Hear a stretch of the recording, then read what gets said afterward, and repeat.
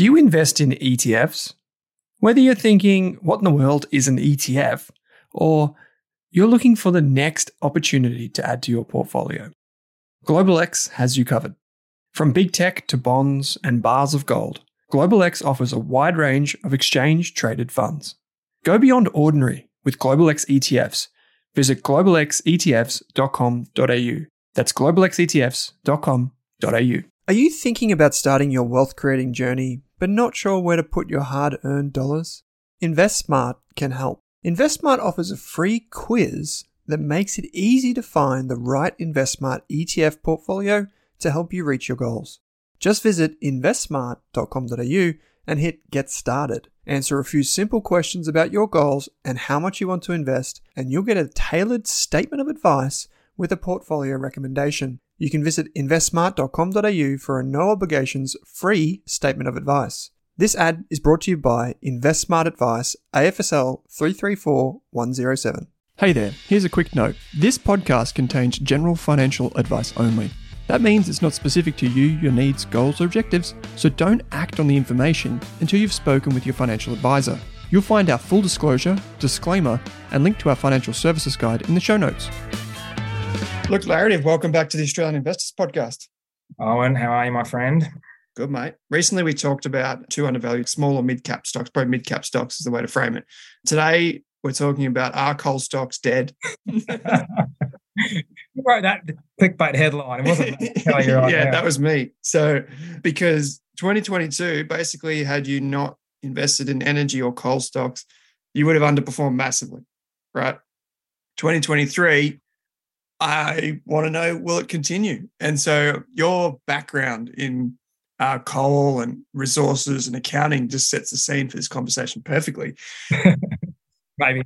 Yeah. Maybe. We'll see what happens. But I've got two quick questions I want to get across your desk before we dive into that, which is just trying to get a sense of you and how or if your investment process, maybe even your investment philosophy has changed over time. Personally, like you mean for Luke and Claire? It changes all. Philosophy, no. It's been pretty standard for a while now, or pretty similar for a while now.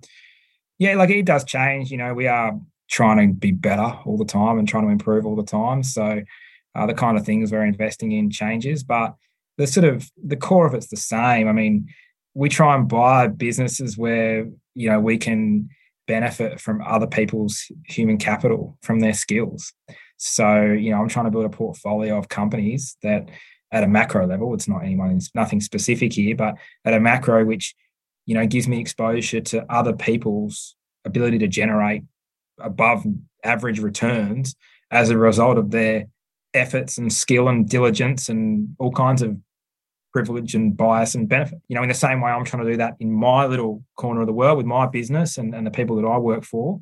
You know, other people are doing similar things, whether they're making coffee machines or selling insurance or making podcasts. Like it's, you know, I'm trying to build a portfolio of companies so that if something was ever had to happen to my ability to generate returns from my human capital, I would have a diverse range of others who are able to sort of support my lifestyle, you know, so that I'm not negatively impacted. And that's realistically what I suppose our sort of philosophy is. And we find that companies, the best way to do that, and they give us the maximum kind of flexibility. And I like the transparency, like there's reporting requirements, there's standardized, agreed sort of templates, for lack of a better word, which are accounting sort of standards. But there is ways to which to talk about these businesses, compare and contrast them, and think about things, and then there's a market mechanism there to price them. So to me, that's kind of what we do with our sort of excess, I suppose, and spare money. And yeah, like we don't really gear it that hard. I don't trade a bit, but not a heap. Probably my turnover is more in my SMA than in my own personal portfolio, and 95% of my money's in my SMA. So I hold a few things that are sort of legacy outside that, but that's pretty much it. So yeah, that's kind of our approach, man. Pretty much just invest in my own product and try and keep that as a diversified portfolio without being hyper diversified to the point that, you know, none of those people's human capital matters anymore because you've got so little exposure to anyone. I love that answer around the stock market or businesses. The way to take advantage of human capital and the specialization, the skills and the talents of people. Yeah, and that's exactly how I think about the stock market and businesses. I think of them as it's where innovation starts, right? And it's where the world moves forward is through business, because it's just people coming together to form what we know as a company, which is basically the way the world drives. So I love that. Transforming, you take one set of resources and you transform it into another set of resources, and the best transformers win. That's pretty much the people who can take in 1 unit and turn it into 100 units are better than the ones who turn it into 10.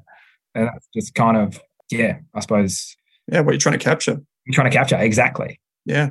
Okay, so one more question before we get to the coal stocks is when the team at Seneca look at companies or research businesses, are there any fail-safes or cross-checks that you do throughout that process to stop things like bias or mistakes happening? We all make mistakes, but are there things that you put in place? Yeah, we never make mistakes at Seneca. We've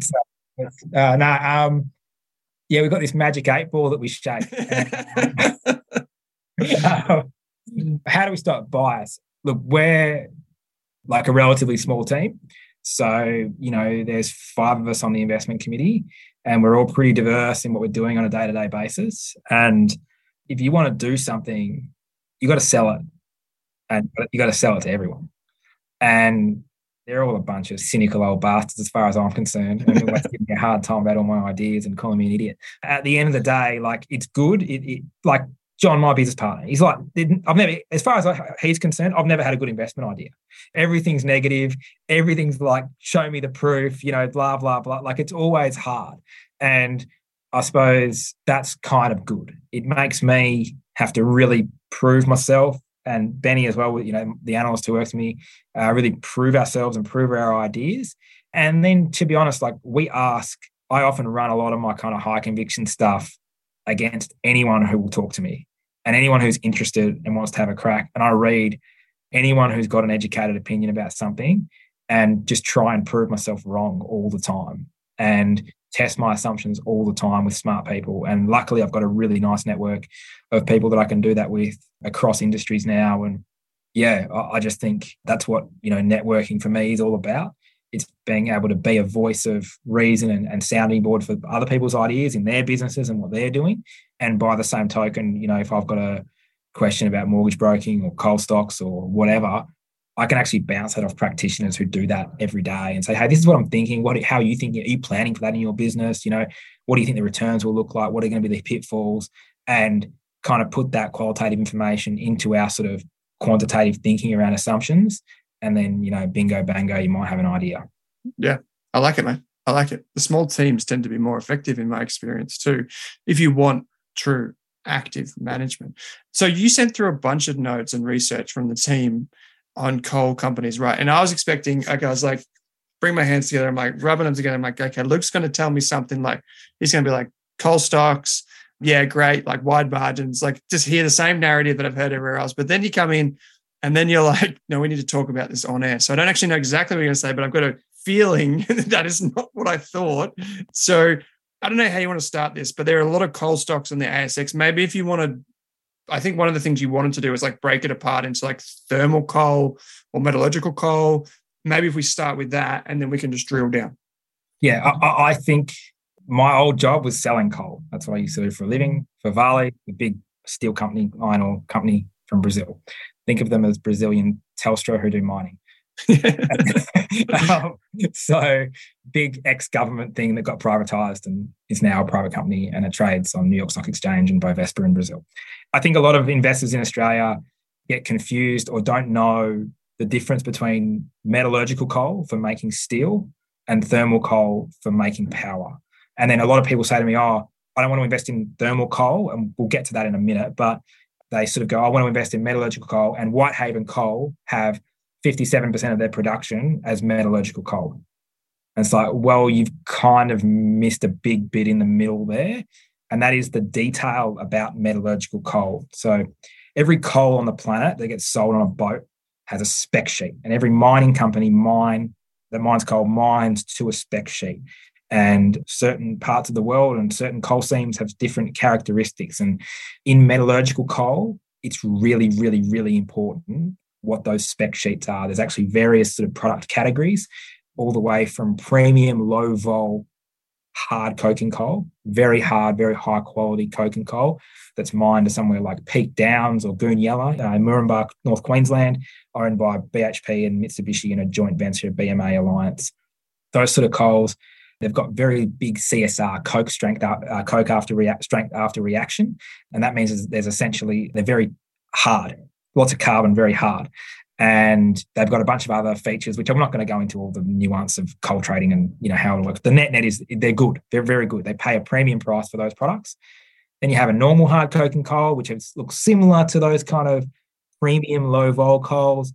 Might be a bit higher vol, might be a bit lower rank, might be a little bit softer, lower CSR score. And then you head down to like PCI coals, which are a version of semi-soft coking coal that's used in a particular way in a blast furnace to achieve a particular thing. And then you have semi-soft coking coals, which is exactly what Whitehaven Coal and Coronado mine, and they say they're a metallurgical coal mine. They are, but the difference between a semi-soft coal from the Hunter and Newcastle 3000 thermal coal is like nothing. And if you look at the pricing, premium they get above the thermal coal price, it varies through time, and there's some market dynamics and stuff that go on, but it's like almost the same.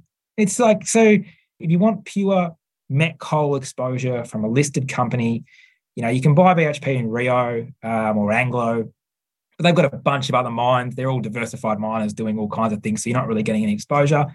Teck Minerals in the US, that's the main kind of pure play coking coal, and they're doing a spin out thing. Again, not going to go into the whole thing, but Teck's an interesting business and a good way to play coking coal. That's TECK. Yeah, TECK, Teck, yeah, Teck Resources. So in Australia, let's just call a spade. We're talking about thermal coal mining. It's Whitehaven, Coronado, New Hope, Stanmore. Let's not talk about Stanmore for the minute, but they're doing some coking coal, but it's kind of middle of the road. But the companies that you probably know and have been around for a while, they're thermal coal or semi-soft, low quality, shall we say, coking coal. Look, is that priced off the thermal coal price? Is that how the price is? It can be. So you can buy. So sometimes if semi-soft is cheap relative to hard coking coal benchmark as a percentage, like low 60s percentile, what often happens is you have producers, thermal coal miners, buying semi-soft, blending and upgrading their calorific value of their thermal coal and selling like 6,500 or 7,000 kcal coal. So because there might be a premium customer who wants that, or they want to take that to Asia or Indonesia and blend it with a high ash coal. Like there's lots of blending and massaging of product to get it to a certain spec to fit a certain market or market need or demand. And there's lots of coal traders that sit in there trying to buy half a boat of this and half a boat of that, stick it together, and 1 + 1 = 1.2. That's sort of 2.2, sorry. So, like that sort of thing happens a lot. It really does depend on availability in a region, if there's a boat there, like there's lots of machinations that go into why semi-soft might be more of a premium or less of a premium to thermal at any given time. And certainly, but I would say that semi-soft coking coal has more to do, is closer to thermal in terms of what it actually is than whatever everyone talks about. Oh, Whitehaven's got a coking coal. Yeah, but it looks nothing like what comes out of Peak Downs. It looks like nothing that comes out of Saraji. So I'm just trying to, I suppose, dispel this myth, which I think is perpetuated across the market, that these are coking coal companies. Then they are, but they aren't. And then the dynamics of their margins and they look much more like a typical thermal coal miner. What about New Hope or Yancoal? Yancoal, New Hope, they're all in the Hunter. So New Hope's in Queensland. They've got Bengala thermal coal mine, really good thermal coal mine actually. New Hope's a really well-run business. I know lots of people there. A lot of ex-Valley people work for New Hope now, and they're going to be expanding production. And Bengala's a pretty good asset, and they bought it at a really good price, really good timing. You can make and lose a lot of money transacting mines because of the cycle. So, I think it's no surprise that, Whitehaven's cut their dividend to reinvest in CapEx for what they're doing. And because they know that they're not going to make as much money in the future, and they're going to need the capital. They can't be afford to return that to shareholders today. And BHP is selling Daunia and Blackwater, I think, and probably Stanmore will buy them. They're on the border of Daunia, so I wouldn't be surprised if they do that. But you're buying at the top of the cycle. It's the cycle's turning for coal for a range of reasons, and we can get into that in a minute. But yeah, I think understanding the nuance of the ASX listed sort of coal companies and what they're doing is important, because we do sort of get into this rhetoric around coking coal's got different dynamics, but semi-soft's sort of on the border of being a coking coal, if you know what I mean. Okay. Is this more like a thing where most investors who come to you or clients that come to you, they say, I want metallurgical coal because from an environmental perspective, it sits better with me? Can be, yeah. And I think it's important for Australians, I think, to understand around the coal. You can't necessarily just mine coking coal. Thermal coal and coking coal come in seams. You might be mining 2 or 3 seams at a given time, whether that's underground or open cut. So you just have to mine both. And, most of our thermal coal gets exported overseas and goes to Japan, Korea, Taiwan, India. So, we're not burning a lot of thermal coal here in Australia, and a lot of it's going to places where they're developing countries. So, that's sort of, I think, also in the political sort of argument, it's a bit tricky to say, let's only mine coal for steel making because we need steel, but we don't want to burn coal anymore. It's not quite that simple. But so so I'm going to take the devil's advocate approach here. So someone will say to you, well, Whitehaven's at a price to sales ratio of less than 1. It's at a price earnings ratio of 4. So it's cheap. Why would I sell now? Well, rule number 1 of resources investing is buy on high PEs and sell on low PEs. Which is contrary to what a lot of people think. Yeah, no one really realises that, but resources are cyclical businesses, right? So prices go up, prices go down. They don't know when they're going up and they don't know when they're going down. And anyone who pretends, to tell you otherwise has never been inside a mining company doing a price supply demand model like I used to do for a living. So I don't think for a second that because BHP use price XYZ in their long-term forecast, they won't change it next year when the cycle changes. I think that's fine. So yeah, you want to be buying when they look expensive on a PE basis, because the earnings are in the background, for lack of a better word, and the prices are very low. So then it looks expensive, and then you buy it there, and then hopefully the cycle turns and the prices get better and the PE drops. So I don't really buy into the odds on 4 times earnings, anyone using a price to sales ratio for a mining company's not paying attention. Yeah, so I think that there's that, and then I think people need to understand that thermal coal is just a source of energy, and there are alternative sources of energy, in particular gas, that are also able to be used as substitutes. And gas and thermal coal globally are partially substitutable.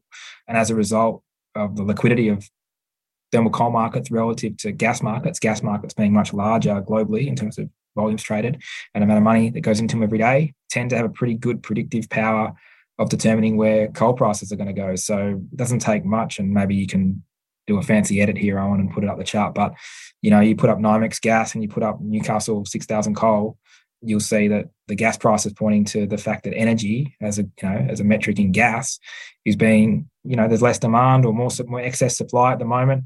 And the prices, collapsed. And if you look at the correlation of the ASX listed coal companies to the thermal coal price, you'll realize that's really, really tight. So if coal stocks follow coal prices and coal prices follow gas prices, then I think that it's fair to say that we've reached a peak. We've been past a peak for coal stocks, and my expectation would be we'll see those stocks trade lower. Yeah, right. So, okay, so if you could find a pure play, high-grade metallurgical coal business on the ASX, you would have a different take, but you can't really get that because they're stuck inside these motherships that also do copper and all these other types of things. Yeah, and I think coking coal prices have been much more stable, shall we say, than thermal coal prices in terms of their appreciation recently. Coking coal's done well, don't get me wrong, it's been highly profitable, and the miners are doing well. But if you said to me, oh, Luke, would you buy kind of at any point in the cycle a first quartile costs, large scale, hard coking coal product and a bit of semi-soft or a bit of PCI that goes with it, kind of like what Stanmore have bought for a couple of their assets with South Walker Creek and Poitrel, yeah, I mean, I would. Now, I don't know how much hard coking coal is left in those deposits, and I'm sure that'd be a question for the CEO, Marcelo Matos, who's my old boss. But assuming that they're doing their normal or their historical 70-30 kind of ratio, then they're probably good buys and probably will be a good asset for that business for a long time. But the thermal coal markets are very cyclical, and thermal coal prices long-term are well below the current price and obviously miles below the peak, which has really been induced by a lack of Russian supply going to Europe. And therefore, Europe's got to go into the seaborne market to source coal. So it's just this big sort of like demand shift, and supply doesn't change that quickly in commodity markets. So it's why we get big cyclical things, is because demand can be quite, supply is pretty inelastic, I should say.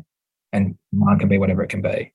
Just a little nerdy question. You mentioned before when you were doing these calculations, you called them something like supply price something. Oh, like incentive price. Yeah. What can you just explain what that is for anyone that's like intrigued by that? Let's just do thermal coal because it's just like a uniform product, and we're just buying energy. Let's say you normalized everyone's production costs to a standard product, so that we said that every mine's producing the same product, which you can do the math to do, but I'm not going to go into it. But then you mapped on a chart and you said, okay, well, the cheapest cost of production mine in the world is $5 a ton, all the way up to the most expensive at $200 a ton for their incremental ton of production.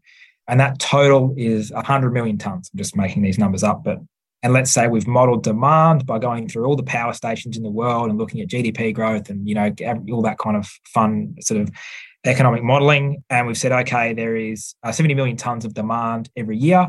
So we draw a line at 70 million tons, and that would be what we'd call the incentive price. It's the price where their demand and supply, like on your equilibrium sort of economics 101 chart, meet. And we would say that if we took an weighted average cost of capital or expected return, and we knocked off, say, 15% to make it worthwhile doing, or sometimes it's 20 in some of these calculations, what would be a project that would get up, that's not mining now, that would mine in that environment. Okay. And that's what we call the incentive price, the price where someone's got an incentive to put down $1 billion to open up that coal mine. You've got to have the resource, you've got to have the infrastructure. There's other things that go into them actually being able to physically do it. And that's why these models, like in lithium, which I'm sure we'll have another rant on another day, but the supply side's always overestimated. People always think there's going to be supply faster, cheaper, and easier than it ever ends up coming. It's because it's more complicated than doing the fancy chart where you get the supply. You got to be better than that. So that's what incentive price is, and it's a really good way to do your long-term valuations, is to figure out what the incentive price is.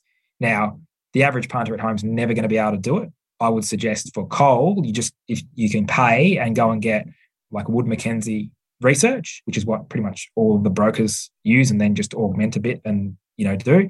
So, and they're pretty good. And then if you've got a really intimate knowledge of coal mines, which I used to have, I don't really have anymore, but you can start to sort of change the supply and the demand dynamics because you've got essentially inside information where what your customers are asking you for, and you know what all the coal miners are talking about in the crib. So that's pretty much how you do long-term price forecasting and what incentive pricing.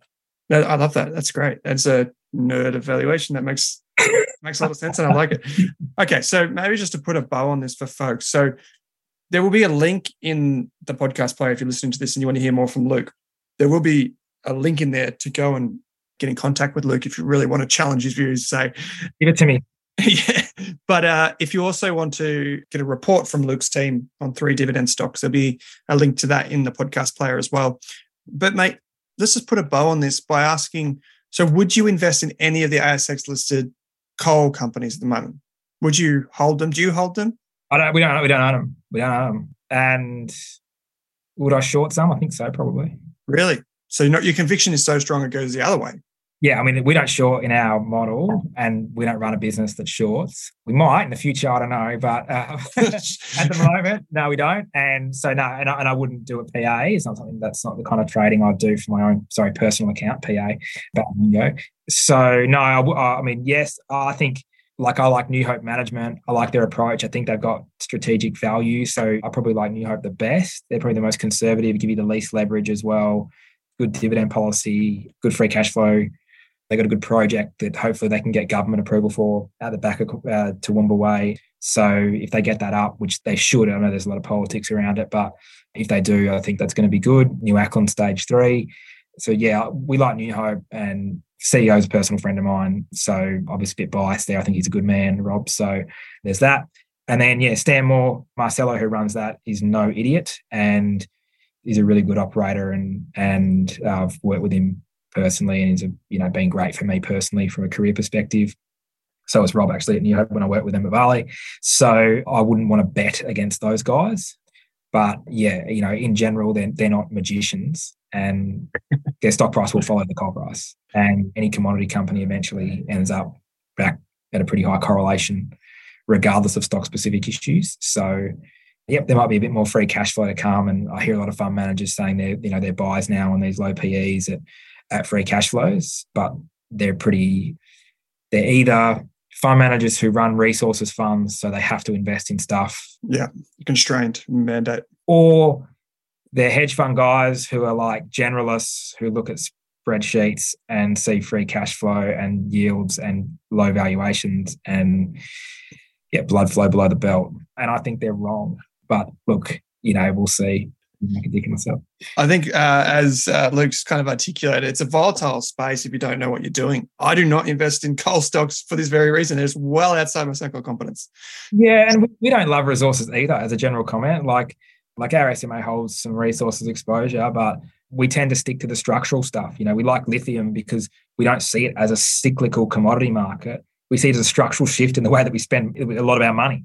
So it's a way to play a shift in consumer preferences, not dick all to do with commodities and mining. It happens to be the way that you get exposure to those things, but it's got not really much to do with that. I think buying established resource businesses that, been around for 30 years or whatever, is a much more cyclical proposition. So you need to be on the right side of the cycle, or you're going to lose historically 30 to 50% of your capital. Well, if you want to invest with Luke, check out the show notes. There'll be a few links in there. We've also had a conversation about lithium in the past, so there'll be a link in there for that as well. But Luke, mate, until next time, stay classy, and appreciate you joining me. Lack of classy, but yeah, thanks. I appreciate you having me on that.